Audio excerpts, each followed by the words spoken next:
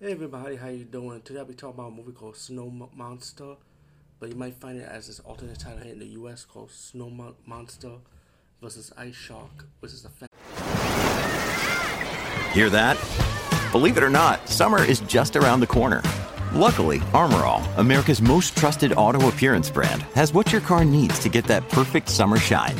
Plus, now through May 31st, we'll give you $5 for every 20 you spend on Armor All products. That means car wash pods, protectant, tire shine, you name it. Find out how to get your $5 rebate at armorall.com. Armor All, less work, more clean. Terms apply. I see name of trying to sell this movie, but of course you could check this one out. Guess where?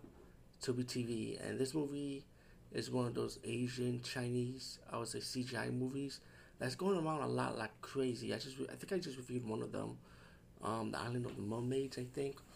But this movie is pretty much nothing new because you could see stories and plot like this in other science fiction movies or science fiction slash horror movies. These movies are like their version of asylum films, pretty much. Those CGI creature feature movies, especially with the Snake franchise being very popular, Snake 1, 2, and 3.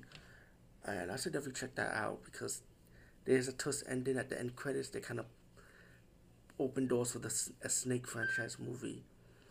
The movie's about this archaeologist, I would say, that had been hired to find one of his friends that had been missing on one of the missions, and him and a team of mercenaries, I would say, went with him to find this female scientist, and they went to another part of the world, which is like an ice age type of world with creatures, and later on they come across like different monsters like an ice shark and a snow monster or a big giant sized yeti.